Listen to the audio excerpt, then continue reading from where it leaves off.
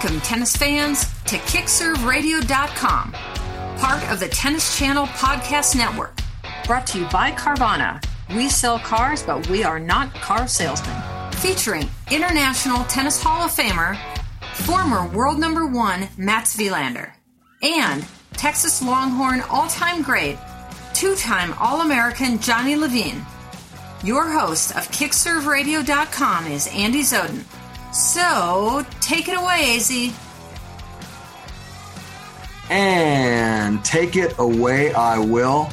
We are KickServeRadio.com, part of the Tennis Channel Podcast Network, and it's getting pretty close to French Open season. It is the clay court season, and we've got a lot to get to. KickServeRadio.com is featuring Mats Wilander, three-time French Open champion, seven-time Grand Slam champion, former number one in the world, International Tennis Hall of Famer, Texas Longhorn all-time great, two-time All-American Johnny Levine. I'm Andy Zoden, also a proud former Longhorn. And Johnny, normally we go to Mats, but we're starting with you because although we are a tennis show, the fact is you live in Phoenix, and Phoenix is the epicenter of sports stories right now after what happened with the 64-win Phoenix Suns blowing a 2-game-to-love lead 2 years in a row, Chris Paul losing his fourth Game 7 in a row, and I've got to know what is the talk on the street in Phoenix after a collapse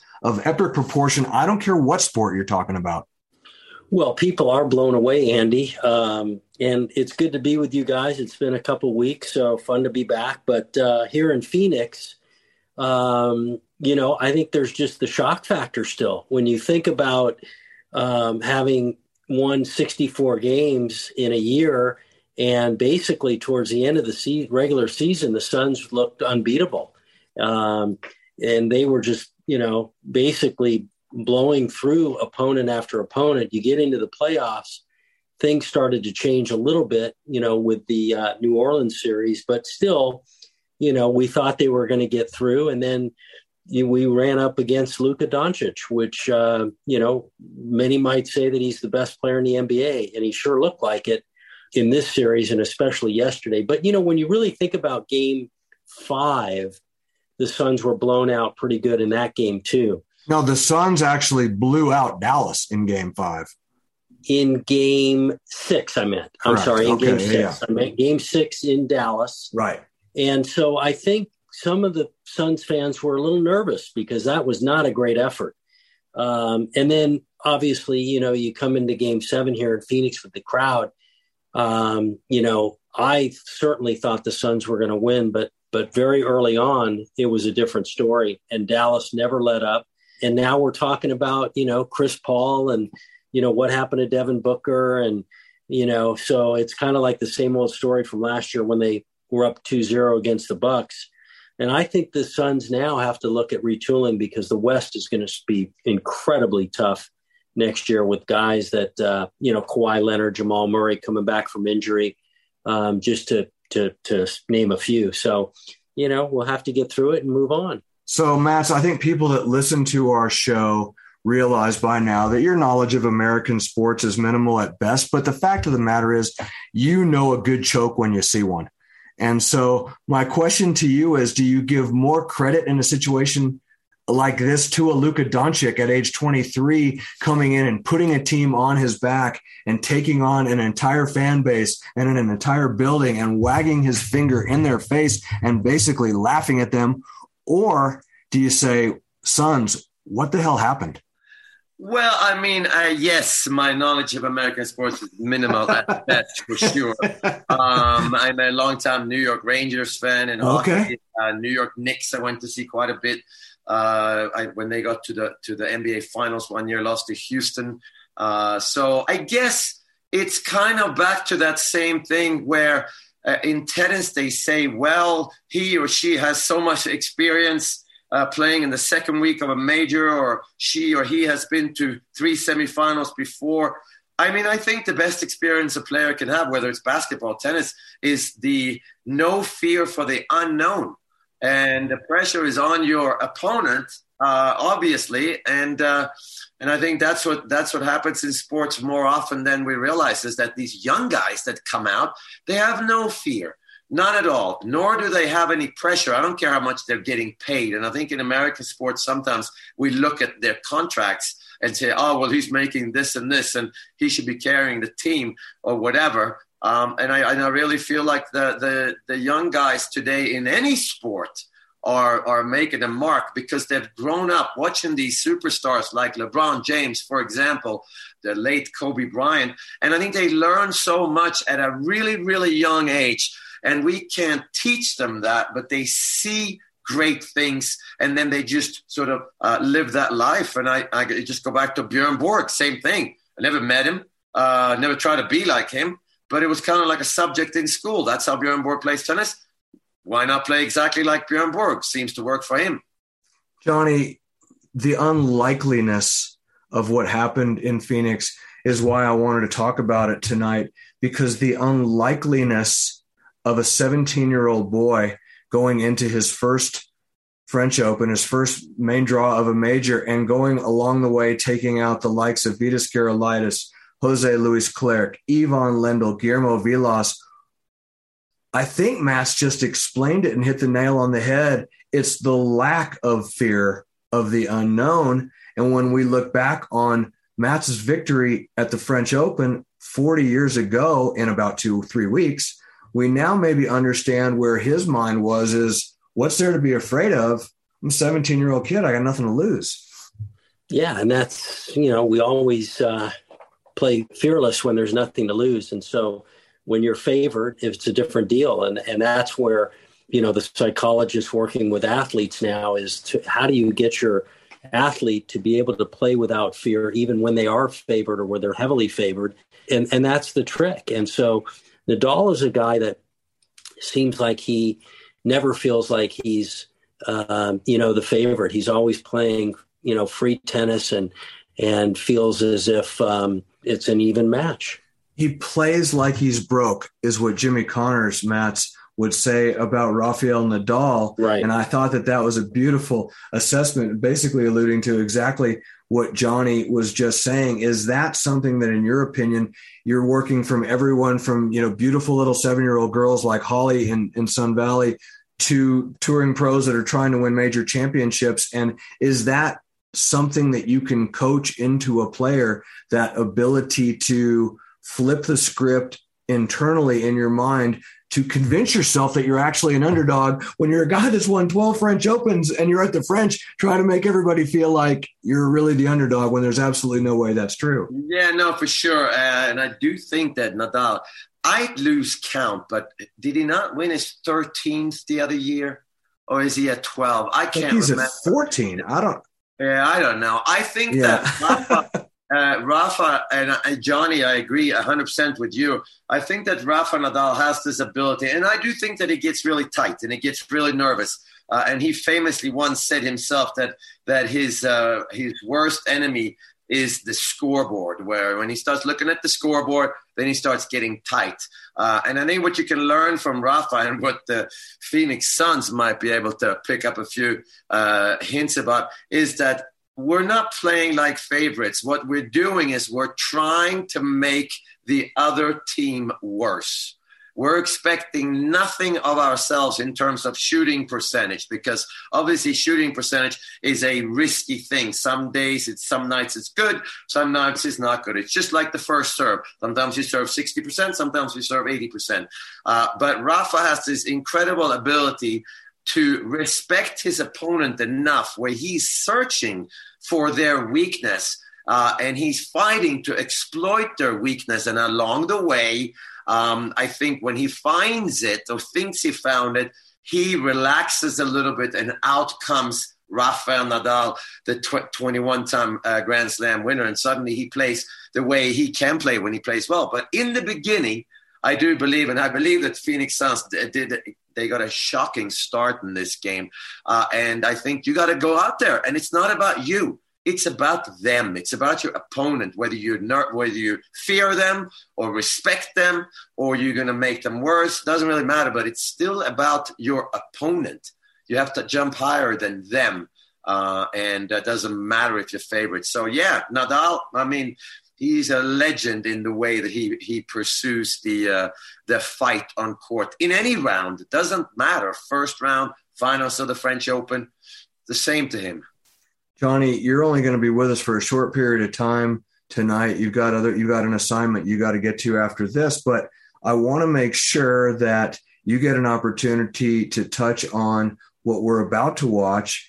And when we talk about this lack of fear of the unknown, it would seem like the guy that is potentially going to benefit from that concept the most is Carlos Alcaraz as he goes into this French Open. Now, my question to you is, does this guy, based on the year that he has had, now feel the pressure of expectations and maybe feel like he is being treated like a favorite, or does he still have the right at age 19 and having not won a major to kind of walk in with the same kind of a feeling that Mats Wilander walked into that very same stadium 40 years ago? Yeah, I think you just nailed it. I think the fact that he hasn't won a major yet, that he will not feel like he's the super favorite. I think it's more so he's got the confidence now. But without any titles, I mean, they're all playing for the majors, and he doesn't have one, and he's still super young, looks up to those guys. I believe that Alcaraz will not feel the weight of the world when he goes into the French Open, even though a lot of people are talking about him being a favorite. You know, when you get to the Grand Slams and you get deep into the tournament, it's tough not to have nerves. There's really only one of those guys that we know that played without nerves, and he's on our show. So maybe we can get his opinion on Alcaraz. Well, I want to ask you this, Mats, because if the burden of expectation is maybe kryptonite for a lot of these players, is it possible for Alcaraz that Djokovic's win in Rome maybe shifts a little bit more of the emphasis back onto Djokovic, because now that he's won that title with a bona fide win over Tsitsipas in that final, a straight set win at that, then now the focus shifts back on over to the Joker as the prohibitive favorite, with Rafa maybe being a bit dinged up, and maybe that puts Carlos to some extent maybe a little back under the radar? Absolutely, I think so. I think Djokovic suddenly stepped into the role of being the favorite. Suddenly Novak has a good chance of reaching 21, tying up Rafa Nadal at the top. And I think, first of all, before I to talk about Carlos, it is true that I didn't really get nervous until the day that I got nervous. The day that I got nervous, that was it. I was done. I was like, what is this feeling like? I'm choking. I don't feel this anymore. So for a while, yes, for a few years, I never felt that. But and I think that Carlos Alcaraz, I think what he goes into the French Open, the similarities is that he's got the confidence, like Johnny said. And I had a bunch of confidence from making the semis of Rome and had a few good wins, but never thought I could win the tournament. But I think the unknown factor here is 3 out of 5 sets.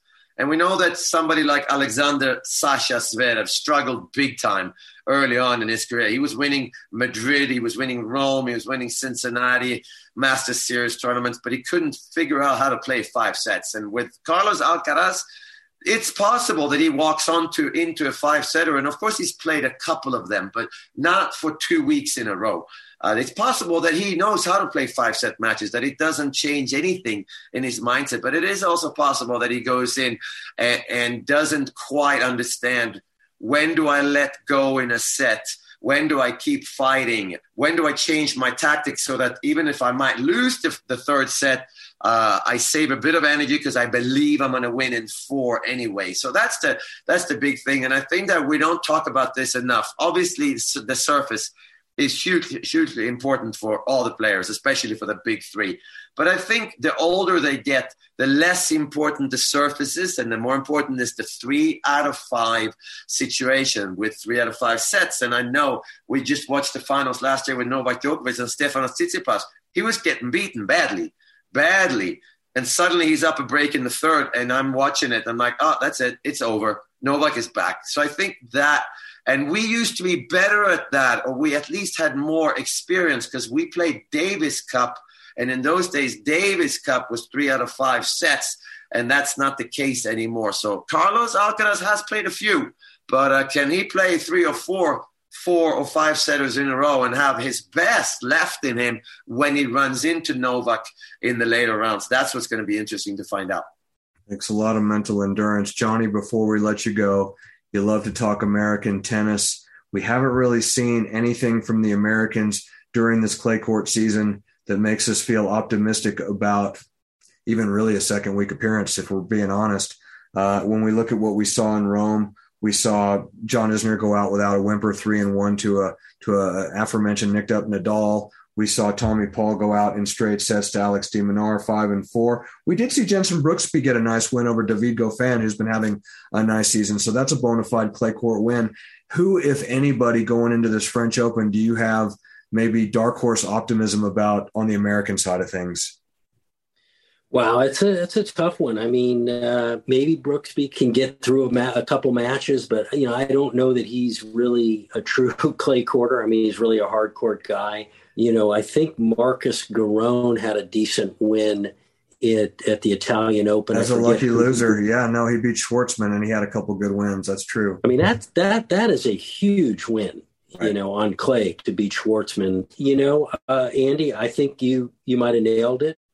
Taylor Fritz, maybe. I mean, I don't know. With his win at Indian Wells, is he the guy that you kind of have to hitch your wagon to from just what we've seen this year and his ability to grind a little bit? His movement on clay, we don't really know. That could be suspect, and he doesn't always move great on a hard court, let alone on red clay. So, but that would seem to be then again, there's Riley Opelka that won in Houston. So, yeah, you kind of throw your hands in the air, and it's just a huge question mark, isn't it?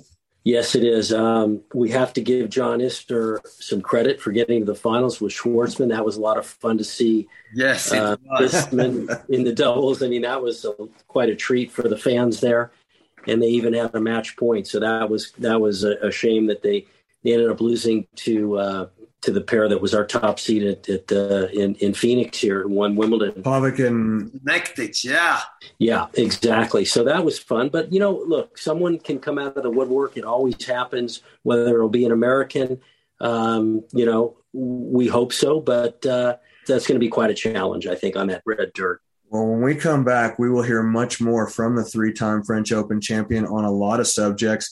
Johnny, you got to duck out, but we got more to come on kickserveradio.com, part of Tennis Channel Podcast Network, and we are coming up just a couple of weeks shy of a huge anniversary, the 40th anniversary of Mats Wilander winning the French Open at 17, so we will definitely be discussing more of that. Johnny, thank you. Mats will be right back. Don't go away, everybody. kickserveradio.com. Nestled in the spectacular Sun Valley area in Haley, Idaho, Mats Wilander Tennis allows athletes like you and me to train inside so that we can excel outside. Former number 1 and 7-time, yep, that's right, 7-time Grand Slam champion Mats Wilander now owns Gravity Fitness and Tennis. And let me tell you, Gravity is the premier fitness and tennis club in the Sun Valley area. They have it all, including indoor tennis, lots of high-quality training equipment in a clean and bright, spacious workout area. They have yoga and Pilates, as well as hydro options.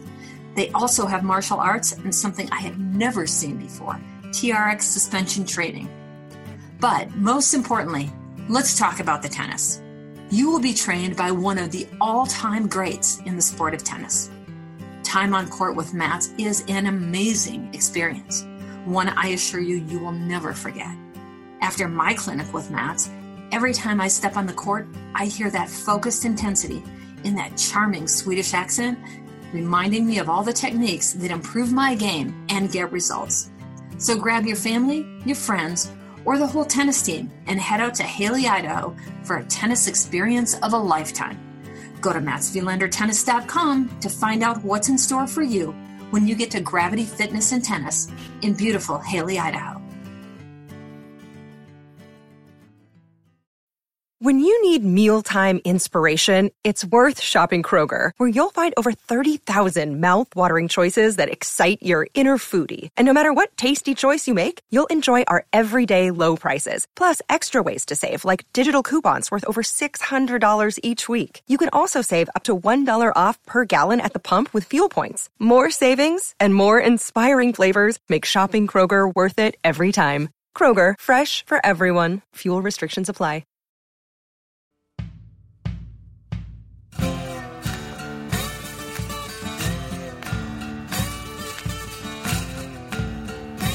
Welcome back, everybody. KickServeRadio.com, part of the Tennis Channel Podcast Network. The great Mats Wilander, Andy Zoden with you. I'm your host, Johnny Levine. Joined us for a great segment talking Phoenix Suns basketball, among other things. And Mats, I've got to start maybe kind of bringing it to my hometown, because I would be remiss not to discuss the weekend that you treated some of my members of Columbine Country Club to, which was the inaugural Mats Wilander tennis training camp at Gravity Fitness and Tennis in Haley, Idaho. And I got the opportunity to work alongside you. And I think we both feel like our expectations were exceeded with this. And from my standpoint, to see the players that ranged from about the 3-5 to about the 4-5 level play as inspired of tennis as they did, and watch them improve over the course of just a few days right before my very eyes like that, was an incredible thing to watch, an incredible experience for me as a pro and as a coach, and I know an incredible experience for my players. So thank you very much for that. No, thank you, Andy. It was you that brought them to Gravity Fitness and Tennis, my little tennis club. So much fun, first of all, and I think you hit the nail on the head. Very, very small expectations. I didn't really know what was going to happen. I mean, it's indoors, so I knew that we were going to get 10, 11 hours of tennis. Of course, no problem. But I think that what you don't know, where there's no expectations, is how are people going to take it? Are they, like you said, going to be inspired by it, which is obviously what you hope is going to happen. But maybe first you hope that they learn something. And I'm not sure that you can learn something without being inspired. So I think that that's the first step. That it seemed like we accomplished, or they accomplished, I should say, because it's the players that play inspired.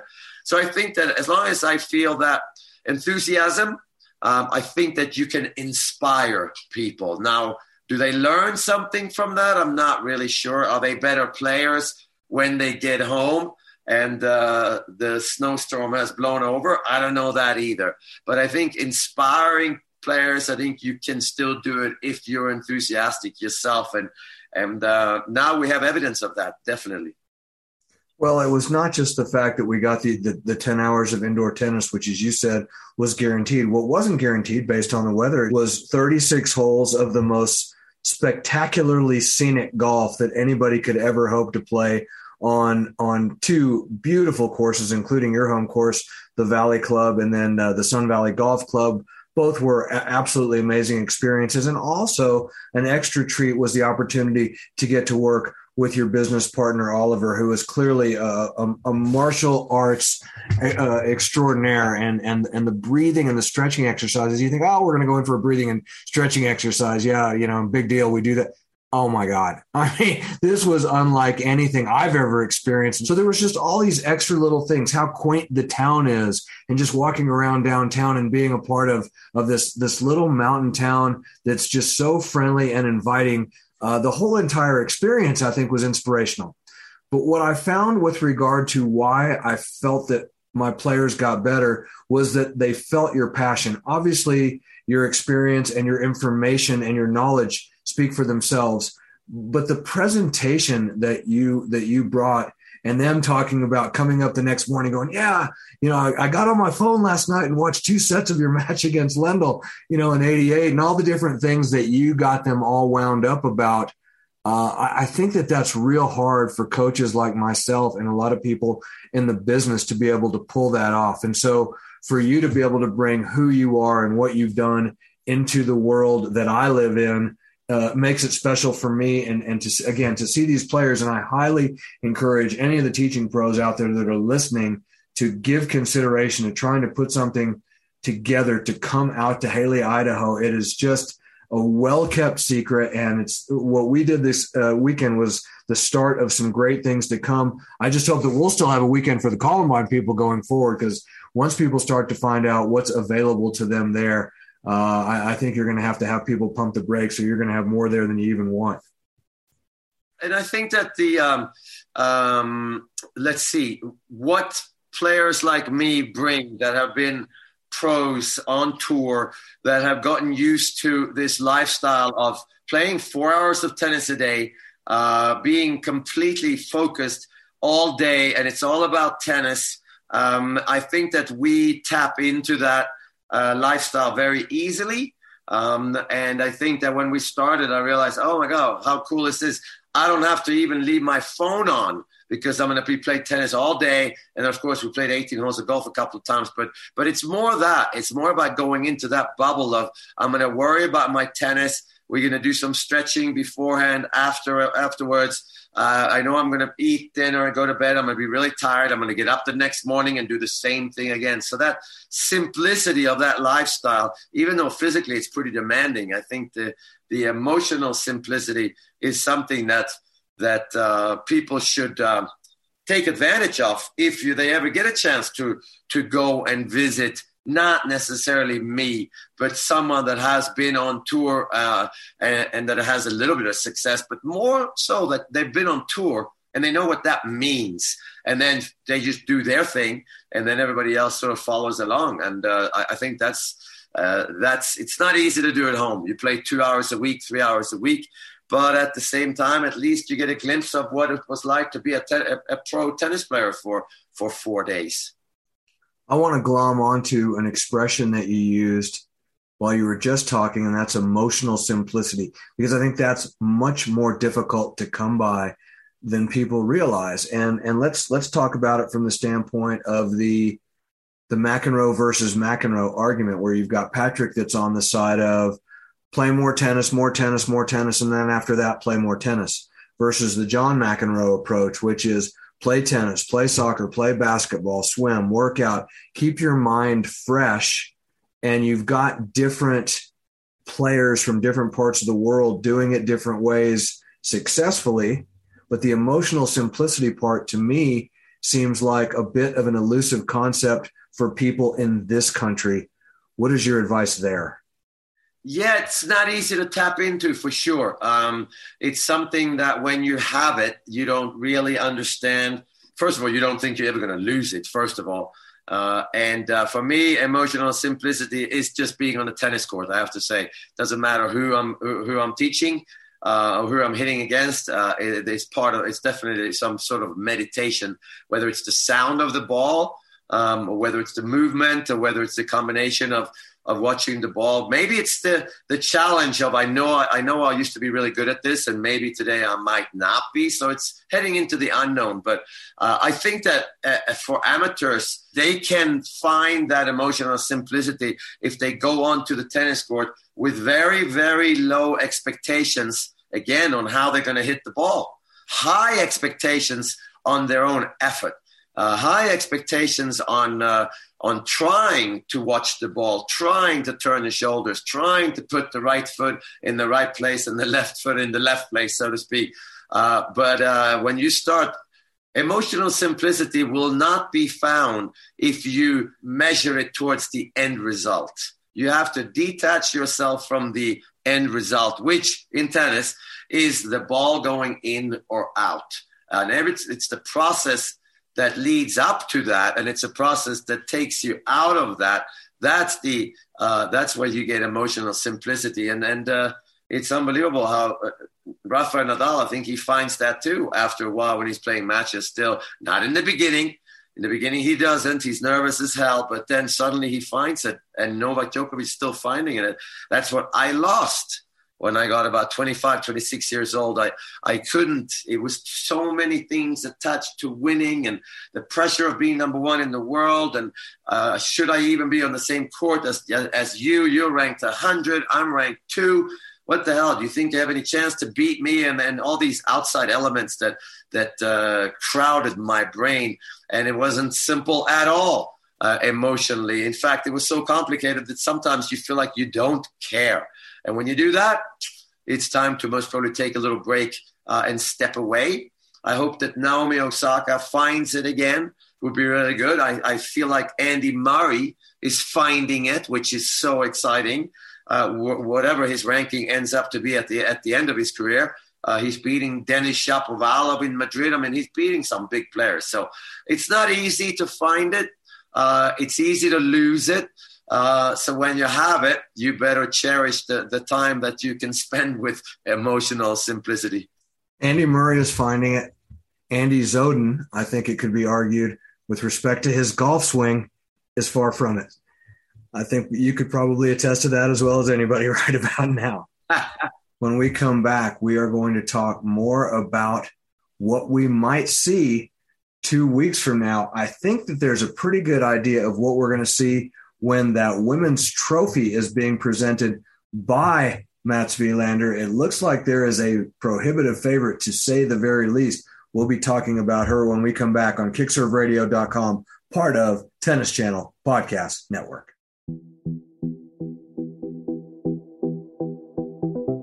Hey guys, Andy Zoden here with Tennis Channel Podcast Network. I'm excited because we're joined by Courtney Ward. And Courtney, you are in sports nutrition and you are with Body Fuse. Talk about how people north of the age of 45 are keeping fit and some of the things that they're doing to look like you do. Well, hey, thank you, Andy. I so appreciate you having me on the podcast. And yeah, my company, Body Fuse, it's a sports nutrition company, and I'm 48 years old. And first and foremost, I think we just simply, after 40, 45 years old, we have to keep moving, doing the things you like to do, and support that with sports nutrition.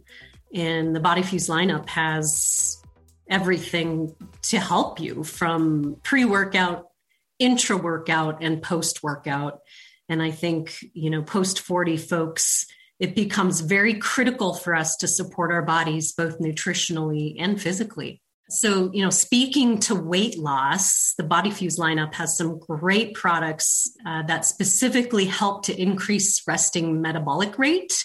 And that's a product called a thermogenics. And moving your body is key as well, and doing it smart and supporting that with a post-workout is also very, very important as we get older. How do folks get a hold of you? Our demographic of the folks that listen to our show happen to be right in your sweet spot, and I think it's a kind of a match made in heaven. My company is a company called Exclusive Nutrition Products, and I own within Exclusive Nutrition, we have basically 3 brands. Body Fuse is what we've been talking about, is one of them. Black Dragon Labs is the second, and Next Level Nutrition is the third. And our websites, Body Fuse websites is bodyfuseusa.com, and Black Dragon Labs is blackdragon-labs.com. She is Courtney Ward, and she is a sports nutritionist and a tennis player. Courtney, thank you very much. Well, thanks so much to you. I appreciate it, Andy.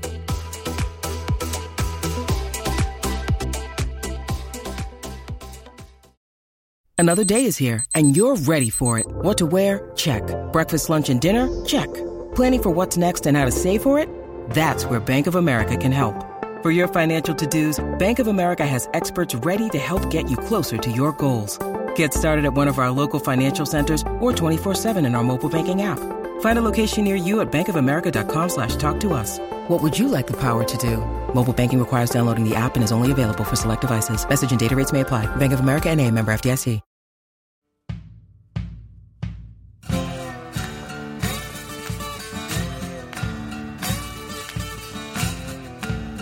Welcome back, everybody. KickServeRadio.com, final segment, part of Tennis Channel Podcast Network. Mats, when we went to break, we teased the fact that you would be giving out the ladies' trophy to the ladies' champion in your 40-year anniversary celebration, part of it at the French Open this year. And right now, to call Iga Swiatek a dominant force on the women's tour is the understatement of the year. I don't even know what the winning streak has reached now. 28, 29, 30 matches in a row. Where are we with that thing? I believe she's just won her 28th match in a row, I believe. Okay. And I do think that the more she wins, and of course now she's taken a week off, so that's it. She's done before the French Open. Now, talk about a favorite and talk about pressure and the pressure that she must feel playing in Madrid or in Miami after winning Indian Wells. and then Rome after. I mean, you can't compare it to playing at the French Open. And the most important part of that is that she deserves to be called a favorite because not only is she winning everything now, she has won the French Open. So we now automatically expect her to know how to go into the French Open and most probably to deal with the pressure. She did well when she defended her title. I believe she got to the quarters or the semis the year that she defended her title. So good enough. But again, can she deal with it? I think she's so much better than everybody else right now that I think that she will have some ups and downs. But again, it's all mindset. Can she keep it simple? Right now, she's keeping her tennis so simple on the court. She smacks the hell out of the ball for sure.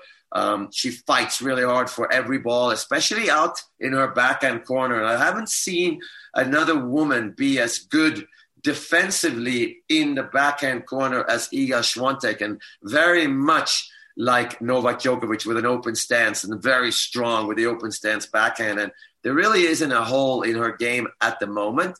So pressure, yes, she is obviously in Poland one of the biggest stars that's ever entered into the sports arena. And it'll be interesting to see how she handles it. But yeah, we have to call her a massive favorite for sure. When we went to break, you and Johnny were talking offline about how the best of 5 versus the best of 3 puts the experienced players at a distinct advantage, because it sounded like, without me putting words in anybody's mouth, it gives the great ones more time to potentially dismantle, someone that is coming at them with a head of steam, and be able to have more time with which to kind of deal with it, maybe flip the script a little bit. Is it safe to also say that the surface offers the same benefit because of the fact that if someone in Iga Swiatek's case, for instance, starts to feel the heat of one of the bigger hitters on tour coming at them on a clay court, that clay court might offer her more time to kind of take a deep breath, think about a few things, get back to what had been working for her in the 28 wins in a row, and be able to win a 2-6, 7-5, 6-3 kind of a deal? I mean, I think 100%. You again hit the nail on the head. Obviously, it's tougher for the women to play 2 out of 3 sets, because if you get a bit unlucky for the first 45 minutes to an hour, you could be down a set. You could be down a break in the second. And the way that the ladies are serving these days and the way they strike the ball, you have to have some luck if you should go down.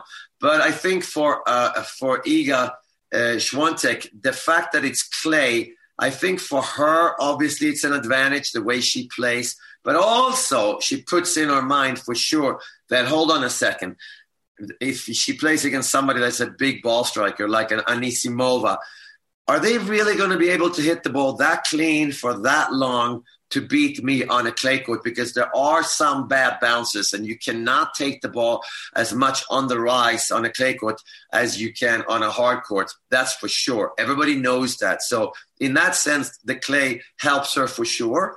It's easier to defend because of the sliding part. That's for sure as well. And I think the advantage that the men have playing 3 out of 5 sets, I think that advantage is different for women. But the fact that for Iga Swiatek, I think she's going to learn, and she most probably has already, she's going to learn to play every match like it is the last match of the tournament, or it's the finals of a tournament. And she knows, and all those Simona Haleps of the world that have won a bunch of majors, they know that you can't just ride the wave of confidence unless you're really good in a major. You can do that in smaller tournaments. You play on Tuesday night, you play Wednesday, you play Thursday, you play 4 or 5 days in a row, and you just you don't even wake up. You just warm up in the morning and you play the same as you did yesterday. Now you have a day to think about it. And I think that's where the experience comes in for a lot of women. And I think for Iga, I think she's in the right place right now in terms of her mindset. She's not talking about number 1 in the world. She's not talking about winning the French Open. She is going about her business, and it's the process of becoming better mentally more than anything, which is why she travels with her own sports psychologist. I'll tell you what, tennis fans, it wasn't that long ago, but it certainly seems a long time ago, that the double Cinderella story of Emma Raducanu versus Leylah Fernandez playing in the finals of a major championship. Just happened 2 majors ago. And yet, Mats, it seems like forever compared to and Pat Cash came on with us before the Australian Open and said there are 30 or 40 women in that locker room after this U.S. Open that feel like they can win a major. And it certainly seems like Iga Swiatek has squashed that theory. Yes, I think she has. And I think that there are 30 or 40 women that can win on hard courts. Right. But I think when you get to grass and clay, I think you need a little more experience. You need to be let's call it a better tennis player. And Barbora Krejcikova showed that last year, where she obviously won the doubles as well. She didn't necessarily overpower players in singles, but the craftsmanship is incredible. And I think that's where clay differs, obviously for the men, but more so on the women's side. And I think we've seen that time and time again. So Iga Swiatek seems to have pretty much anything that she wants to pursue on the tennis court. And the question is going to be, is how simple is she going to be able to keep it tactically? Is she just that much better than everybody else that she can just play her way of tennis, ride the wave into winning her second Grand Slam? Or will there be times when she's going to have to maybe hit a slice backhand and hit a drop shot and come to the net? And that's, I hope she gets pushed, because she has an enormous repertoire in her game, but we just haven't seen that lately because no one's really pushed her. All right, before we go, Mats, first of all, congratulations on what you're about to experience when you go there, because you're going to be treated like a king and you deserve to be. And the 3-time winner there, your 40-year anniversary, but that was then and this is now. And I want to know who you feel now that the draws are not out, so you're not able to operate by looking at the draw. But if you had to pick a Final Four, who do you think breaks out and makes the semifinals of this year's French Open? And then once they get there, who wins, who plays the final, and who wins this thing? Well, I think it would be really unfair to not say that Novak Djokovic is the clear favorite right now after winning in Rome. Okay. And I think if he is up against Carlos Alcaraz, I think that match that Alcaraz won in Madrid is rubbed out from Novak's memory. I don't think that makes any difference to him. I think the fact that it's 3 out of 5 sets doesn't matter if Carlos Alcaraz is physically as strong as Novak. I think that Novak will find some reason to believe that Carlos cannot play 5 sets in the same fashion that Novak himself can play. I would say Novak, Carlos Alcaraz, Stefanos Tsitsipas, and of course, if Rafa Nadal is somewhat healthy, I would say that those 4 are the ones that I expect being in the semis. Well, obviously, you have to be very aware that someone like Alexander Zverev can serve his way through to a semis or a finals at Roland Garros. Very solid from the baseline, but maybe is lacking a little bit of confidence, maybe lacking a bit of joy when he's playing, it seems, but you never know. You get to a major, some players are able to just say, okay, you know what? Doesn't matter what happened in the last month or 2 months or 3 months. This is 3 out of 5 sets, and you're going to have to nearly die an athlete's death out there to beat me. And I think there's a few players that actually believe that. I think Sasha Zverev is that. Andrei Rublev is one of them. I hope Casper Ruud is one of them as well. But it's going to be interesting. Daniil Medvedev, not a clay court specialist, but wow, tough to get out in 5 sets. So I think it's going to be an unbelievably good tournament, both on the men's side and the women's side. And for once, the favorite is more clear on the women's side than on the men's side, I think. No question. Last question. Mats, are we going to talk about Roger Federer in advance of a major championship in 2022 preparing to take the court? Well, I would love to see him take the court again. Obviously, the way that he went out in Wimbledon last year, losing that last set to Hubert Hurkacz, 6-love, I think that rubs a lot of people the wrong way for sure. I personally don't really care. I would love to see him give it another shot. Not another shot with saying like Tiger Woods did at the Masters, where, well, I'm not playing unless I think I can win. Tennis is a little bit different because you can affect your opponent.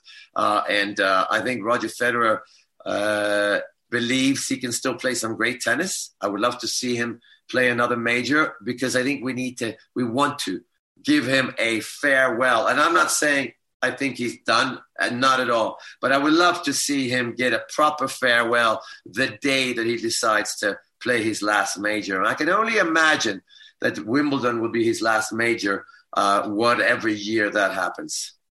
Well, not only do you get an opportunity to affect your opponent in tennis and not golf, but it's kind of hard to play tennis on one leg the way Tiger tried to play golf at the Masters. He is the great Mats Wilander, and we celebrate the 40-year anniversary of his win at Roland Garros back in 1982 as just a young 17-year-old pup, but now a little longer in the tooth, and he is a man of experience, and he will be treating a lot of viewers on Eurosport to that experience. They'll be celebrating in Paris for and with him. Congratulations on all of that, Mats. Thank you. And we will be back with more KickServeRadio.com after the French Open with Mats Wilander and Johnny Levine. I'm Andy Zoden. We are KickServeRadio.com, and we are proud partners with the Tennis Channel Podcast Network.